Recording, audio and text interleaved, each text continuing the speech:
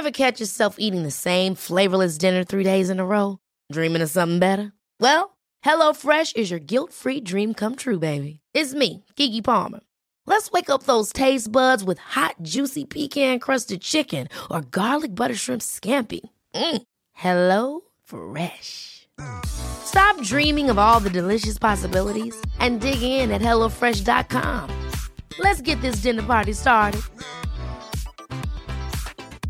I'm Sandra, and I'm just the professional your small business was looking for. But you didn't hire me because you didn't use LinkedIn Jobs. LinkedIn has professionals you can't find anywhere else, including those who aren't actively looking for a new job, but might be open to the perfect role, like me. In a given month, over 70% of LinkedIn users don't visit other leading job sites. So if you're not looking on LinkedIn, you'll miss out on great candidates like Sandra. Start hiring professionals like a professional. Post your free job on linkedin.com/achieve today. You're on Long Final, Ireland's aviation podcast from Squawk 7000.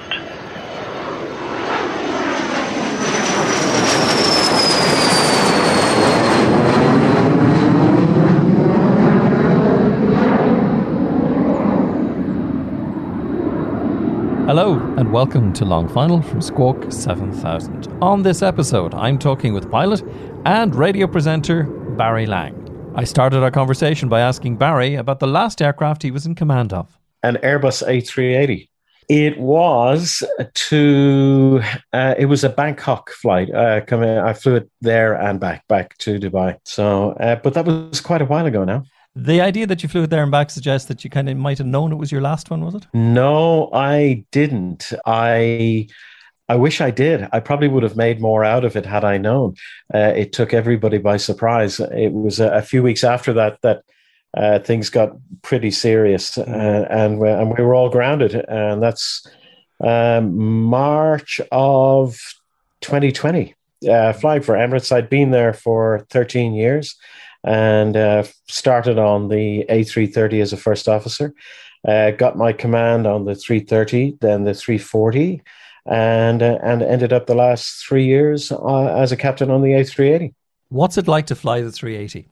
The A380 is not like any Airbus I had flown before because it is, I mean, the type rating, they say it's a common rating. It's another Airbus. You jump in and you go. And that doesn't really become apparent until you've actually been flying it for a while. You don't see the differences once you've got, a couple of 100 hours on it. You say, yeah, this is just like an A340. But in fact, the course, the technical course, the simulator, the procedures, the systems on the airplane are totally different. It's got 4 engines, and that's about all it has in common with an A340 that I flew before. But it's a wonderful machine, and I have no doubt it'll be the best airplane I'll ever fly. It was designed for incredible redundancy. They wanted it to get 500 people, 500 miles on 50% of the systems. And it would do that very, very easily. It was a great airplane. Did it ever surprise you? No, the airplane never really surprised me. I have to be honest. No, I had no real shocks or surprises, and nothing really happened that I could blame on the airplane, at least, No, it was a great machine. I loved it. And as I say, after a while, you do see that it is very obviously an Airbus. So I've got like 15,000 hours of Airbus time. So there wasn't going to be a lot that was going to surprise me or any very much that I hadn't seen before. I know you're a CRM instructor as well, and I'm just curious about having so big a crew. That's an extra set of skills for the commander of a 380. Yeah. Yeah, it does. And it is something that takes quite a bit of getting used to. When you go to do your crew briefing at the start of every flight, you walk into a room and there's 25, sometimes 28 crew in the room that you've got to talk to. So just doing that is quite an event, especially if, you were flying an A320 before where you had 4 or 5, but you get used to that. And as you say, CRM is a big thing on that airplane. So leadership is really important. Communication is super important. And the crew all know that. They understand how important it is that if there is an issue, if there's something going going on that somebody needs to know about, to put it through the chain of command and to communicate properly. It's really important. And they do it very well. It is interesting, of course, with COVID and, of course, as a result of the pandemic, we're seeing airlines cutting back on the bigger fleets. Do you think the days of the 380 might be numbered, or is there a future for it? Yeah, I think the 380, the problem that a lot of airlines have for it is that it just does not fit their model. I can see an airline in Europe somewhere where it doesn't quite work because it's too big, it's too expensive. It burns anywhere between an 11 and 13 tons of fuel an hour, and that's a huge expense. Unless you are like Emirates, based in Dubai, where you are halfway to everywhere. You are in the middle of the world. So you can go east or west, north or south, and you can fly for 15 hours. There are routes that you can do that airplane fit perfectly into. That's why, going to Australia, it was perfect for that. Going to the west coast of the US, it was perfect for that. And the flights were always full. So when you ask me, is it going to come back? I think if it is, and we don't know yet, and despite what the airlines are saying, especially Emirates are saying, yes, we'll come back, they don't really know. They're keeping their fingers crossed. But if it can come back, it will be for an airline like Emirates, where a good 60, 70% of their routes are ultra long range routes. So it fits their model perfectly. And I hope it does. It would be a terrible shame if it was to just disappear into the distance.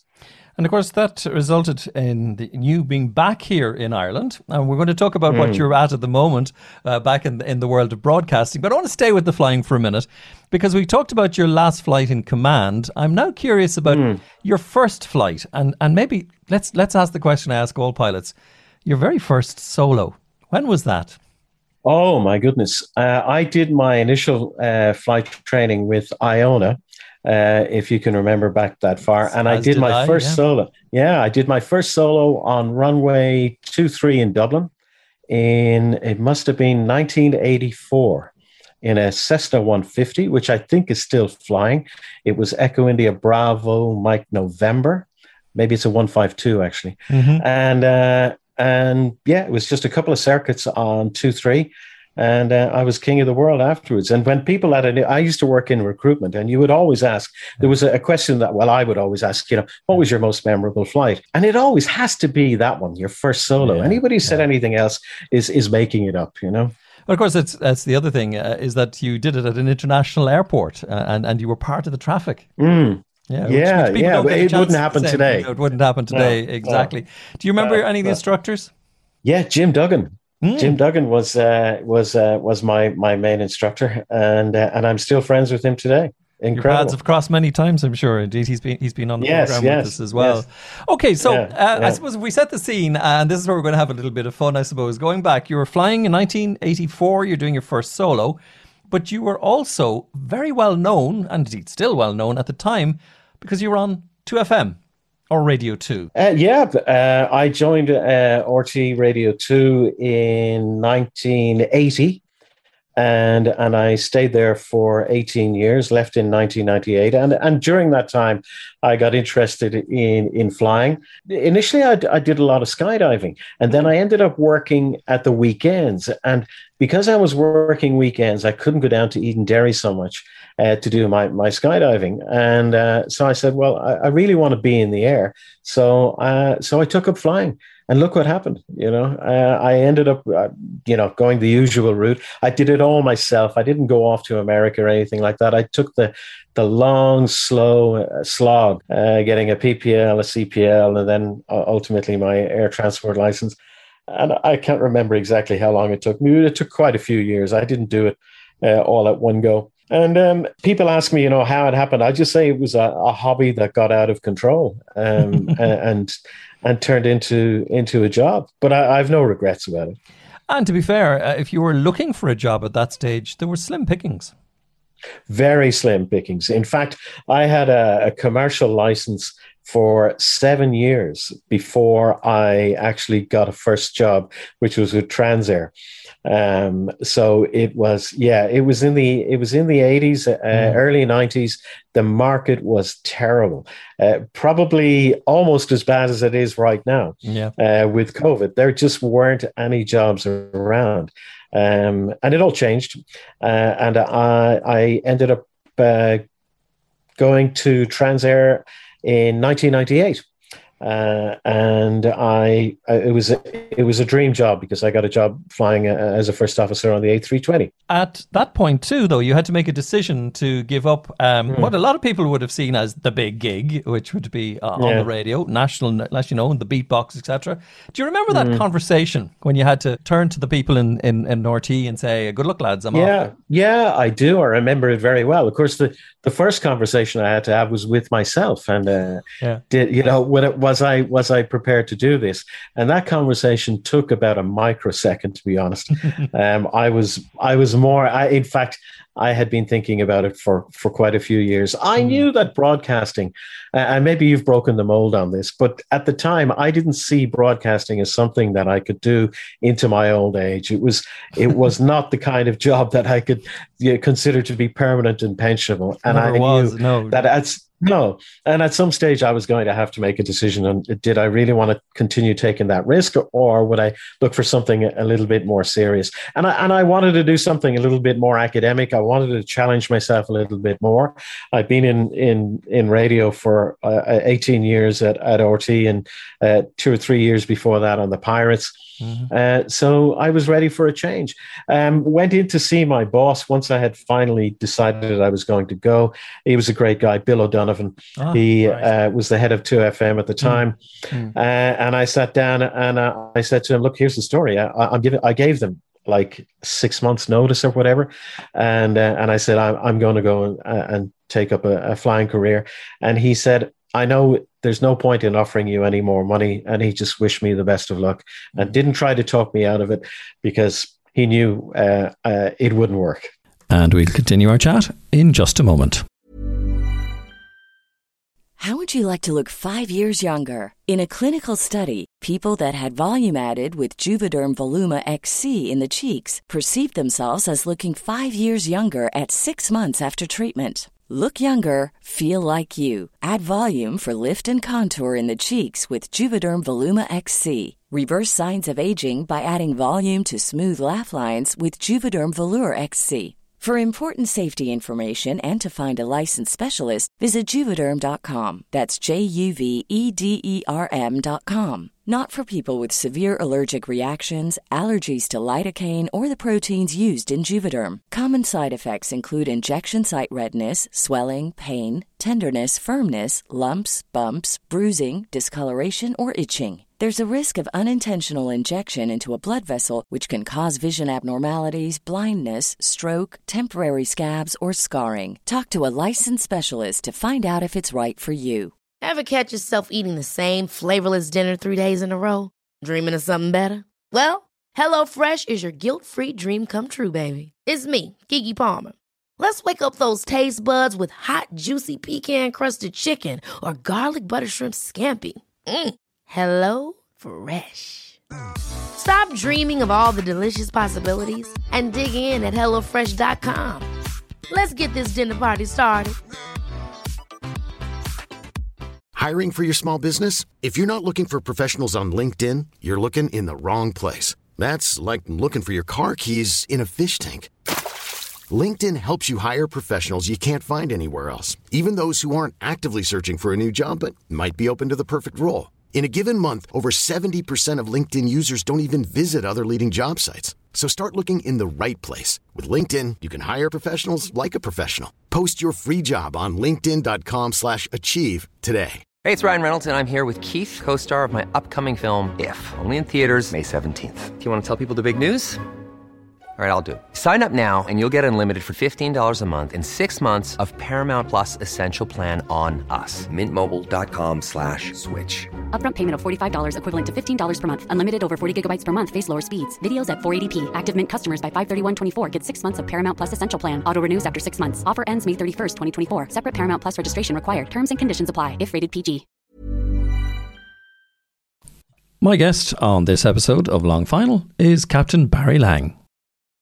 That point then where you, I suppose, put the uniform on for the first day and you head in to do the job, was there a sense of accomplishment, or was it, as you say, that feeling of, what am I doing here? No, it was daunting. I went to Transair sent me down to Johannesburg to do the A320 course, and I'd never flown a jet before. The biggest thing I'd flown before the 320 was a Navajo Chieftain, so it was a massive leap from a piston twin into a passenger jet. So the biggest challenge to meet at the beginning was to just get through the course, just survive the course, and then go on to do the line training and then fly the line. But it all went really smoothly. I had no issues. Loved every moment of it, as I did for the rest of my time flying. I don't think I ever went to work without a smile. It was great. I hope somebody at some point in your life has slagged you about the quality of your PAs. They must be good. Yeah, well, no, that was the beauty of doing most of your flying in the Middle East. You know, that nobody knew me, nobody cared, so that was okay. You know? From Transair, where did you go next? Transair, I stayed at Transair for about 3 years. Loved that job. That was an incredible job. As you know, it was all ACMI, aircrew maintenance insurance, wet leasing around the world. Got to fly based in Paris. I was based in Brussels. Based in Cuba for a few months. We had some great contracts around the world. Unfortunately, they went bust. And after that, I was looking around along with the rest of the Transair guys for something to do. It just so happened that Gulf Air were looking for contract pilots at the time, and a whole bunch of us ended up down there flying their 320. They had just had their 320 crash. They were looking for some experienced pilots to come in, and we ended up down there. I went on a 6-month contract, and I ended up staying for 7 years. Wow! So that tells you a lot about quite an Irish community down there as well, I imagine. Yeah, there is. And there must have been 20 plus Transair pilots that ended up down there as well. So it was. Yeah, it was fantastic. Lovely place, lovely people. It's quiet. It's not too crazy, and very enjoyable. If flying became your profession, what became your hobby? That's a good question. Well, later on, it became, I suppose, photography became my hobby, which I'm still doing now. And that's, I'll have to watch that because that's starting to go in the same direction that the flying went. Turning it into a job, is that it? Yeah. Yeah, well, I'm trying to avoid all that, but that was probably it. But as you know, anybody who flies, who is a professional pilot, will know if that's your choice, you don't have a lot of time for anything else. It's a round the clock job. You're constantly studying. You're constantly preparing for your simulators. You're constantly keeping up to date with new developments. There's always some kind of an update to familiarize yourself with. So there wasn't very much time for it. I was just checking to see were you one of the golfing pilot fraternity. No. That's a waste of a long walk. Yeah, no, I have avoided that. Yeah. Tell me a bit about instruction. I was a CRM instructor at Emirates. I spent about 5 days every month in the classroom. We had a really good CRM human factors department at Emirates. They still do, of course. And I was part of a team that put together the new modules that we would prepare for the recurrent.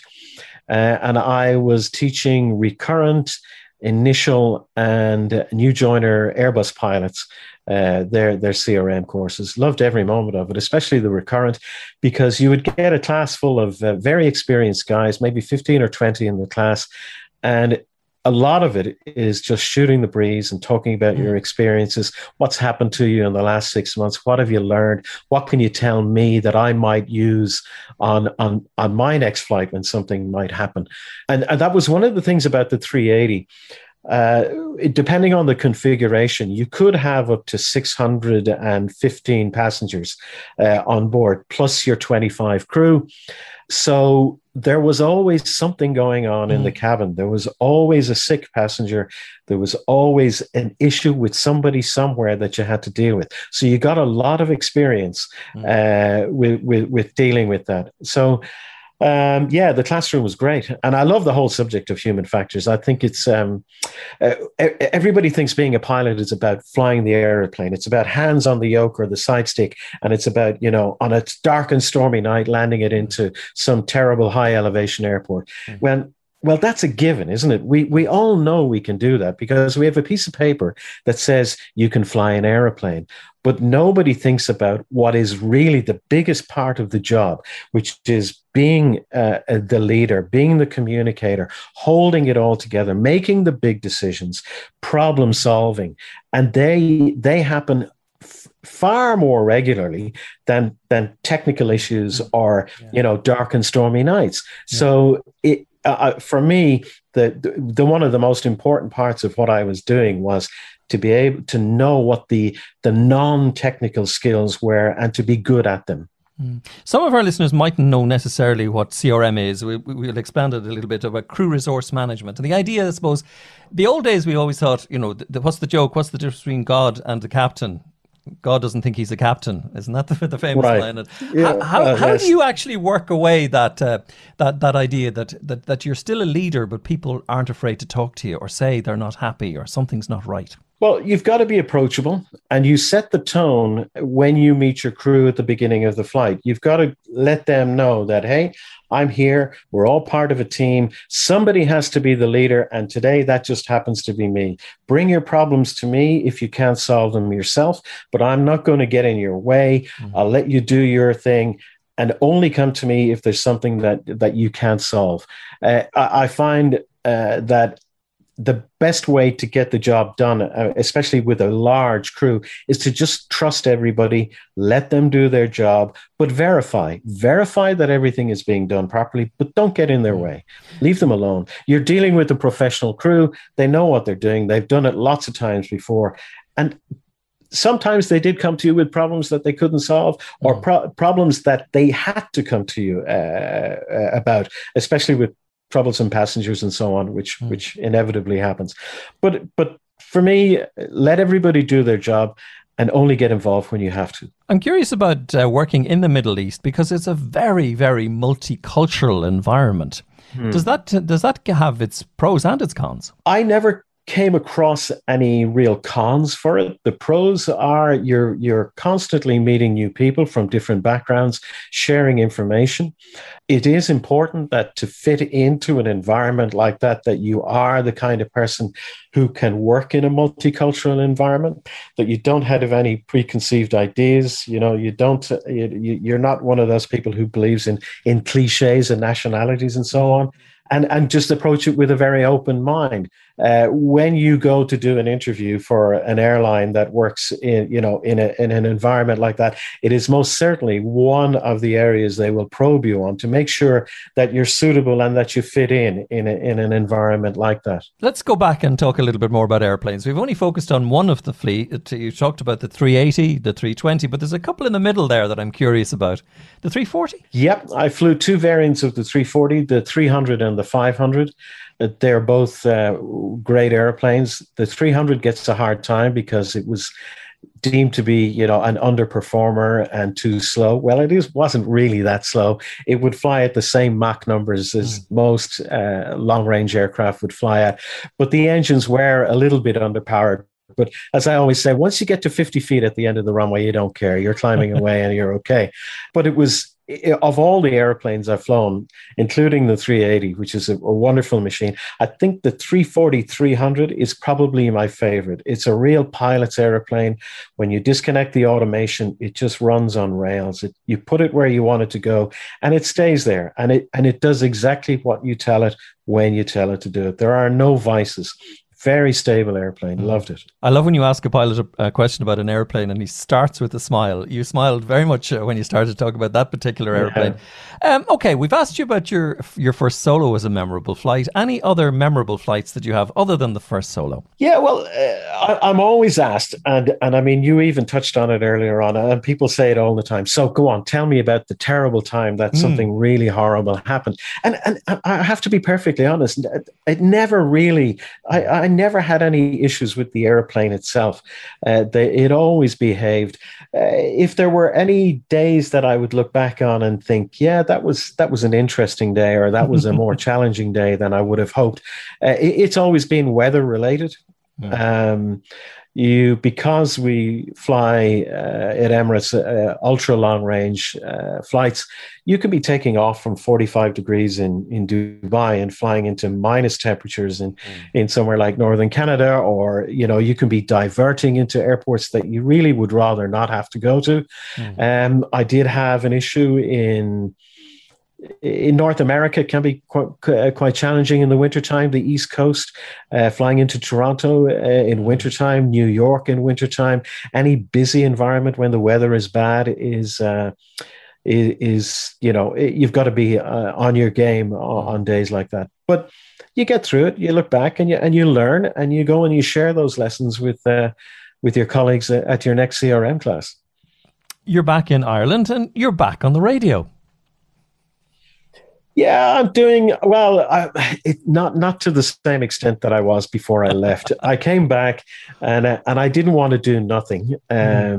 So I put out a few feelers, and I'm doing 2 days of the weekend, Saturday and Sunday afternoons, on Classic Hits Radio in Ireland, and it's good. I'm enjoying it again. I wanted to see if I could still do it. If very much had changed since I left. The answer to the first one, can I still do it? Well, yes, I can. And the answer to the other question has very much changed. Oh, yes, it really has. In terms of technology and studios and the way things are done. I mean, when you listen to it, it sounds the same, but the way it's put together and presented now is very different. So, but if you can get your head around the automation on a passenger jet, you can get your head around. Then you can the probably automation manage to lecture fairly studio. well, exactly, when it comes to that one as well. What will you fly next, or have you decided to hang up the wings? Yeah, great question. And I ask myself that regularly. I have a funny feeling that probably my flying days are over. I would like to get back into doing some teaching of CRM, because I really like that, and I was pretty good at that. But as far as flying another airplane again, I at the moment I don't know, but I suspect probably I'll hang my wings up and see if I can do something ground based. Well, I've met a lot of pilots recently, professional pilots who are renewing their SEPs and heading back towards small airfields again. Yeah, I mean, I wouldn't rule that out in the future as well. I haven't had the sort of the hankering to go and fly anything just yet. I'm too busy getting back on the radio and getting used to that. But maybe, who knows? Summer is starting now, and the weather will be good, and maybe I'll take a drive out to Weston and see what's going on. Let me ask a philosophical question as we come to the end of our chat. If you could go back to 1984 and you've just parked Bravo Mike November back in Iona after your first solo, what bit of advice would you give that young fella? As far as my aviation career is concerned, the advice I would give is keep going. Don't stop. As I said, I've no regrets at all about the way my aviation career has gone. It's been fantastic. Would I do it again? Absolutely, in a heartbeat. And it's great to be able to say that. Would I change anything about it? No, I don't think I would, really. I've flown with some incredible people, made some great friends, seen some... I mean, I've been around the world so many times at this stage. And that's one thing I do miss, traveling. That's probably what I will do. When things start to open up, I'll get back traveling again. But for advice for the 24-year-old me that was back there, no, I would say keep it going. It's worth every moment that you sweated and slaved over the books and all the preparation. So yeah, keep going. Barry Lang, thanks for joining us on Long Final from Squawk 7000. Thank you very much, Michael.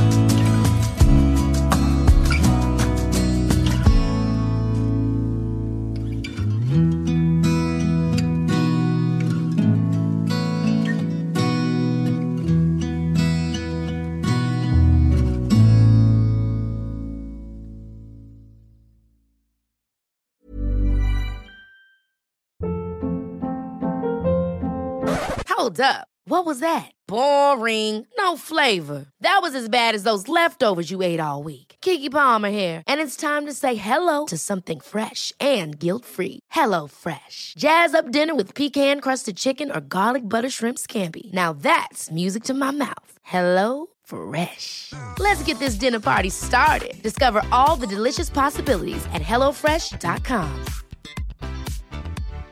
Hi, I'm Daniel, founder of Pretty Litter. Cats and cat owners deserve better than any old-fashioned litter. That's why I teamed up with scientists and veterinarians to create Pretty Litter. Its innovative crystal formula has superior odor control and weighs up to 80% less than clay litter. Pretty Litter even monitors health by changing colors to help detect early signs of potential illness. It's the world's smartest kitty litter. Go to prettylitter.com and use code ACAST for 20% off your first order and a free cat toy. Terms and conditions apply. See site for details.